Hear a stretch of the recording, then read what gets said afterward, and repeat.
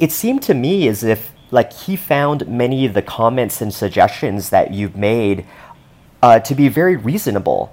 Well, I think they're trained that way to accept that. I don't think they're trained or people want somebody there that's antagonistic and wants to argue. Sometimes they would ignore it, and sometimes they would acknowledge it. The one thing several of them would do, because I kept persisting with this artificially low interest rates, which was going on, with all of them, but Bernanke especially, and then with Yellen.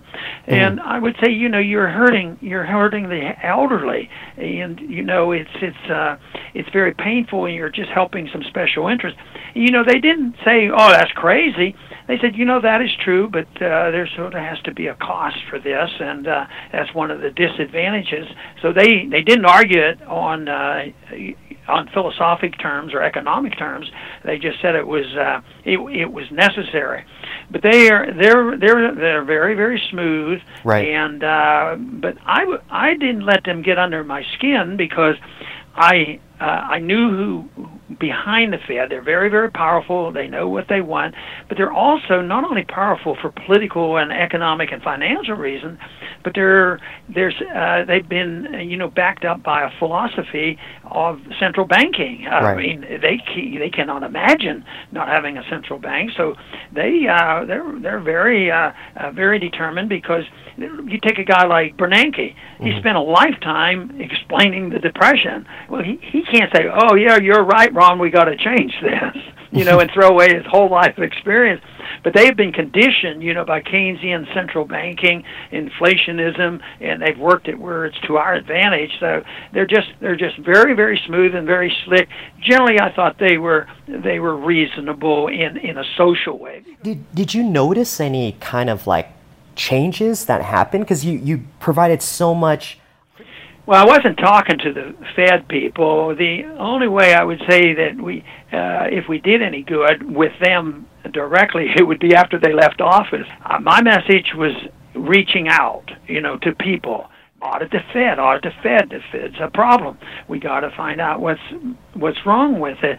And auditing the Fed did come up during the hearings, and they would explain why they didn't think it was a good. And and I said, yeah, all you're doing is protecting your secrecy. You say you want independence, but I said your independence is secrecy. But those who do know want it secret, and they want it quiet, because conservatives want military spending, right. Liberals want welfare spending, and they don't want to tax the people. It would, break the bank.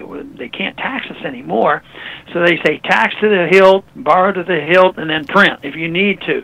The basic flaw is the philosophy of government that the people endorse, and the Congress go along, and they use it to stay in power. Well, some know. I don't think it's as complicated as they want us to think. I've always claimed I could teach a 12-year-old exactly what's going on and what printing press money is all about and why it loses its value. Right. But me, the biggest problem is the moral issue. The moral issue is that it's legalized counterfeiting on a massive scale never known before in history, that the reserve currency of the world, the dollar, has been free to print and give us a lot of power and prestige over the world, both in being able to pay for our military. At the same time, they continue to take our dollars. So if you believe in a system like that, you have to reject the notion of limited government. And limited government is what is necessary if you care about individual liberty. But most of them don't care that much about that. They're more interested in, power and money. So ultimately, though, the people will wake up, because, if you have a Zimbabwe crisis, they know there's something wrong with the money. So right. The Fed is the engine of big wars, and of course, eventually all the poverty we have could mostly be prevented by free markets and sound money. But when I talk about it, I talk about natural right. You're born with it. And to emphasize, it doesn't come from government. And under these circumstances, your life and your property and what you earn should be yours to keep.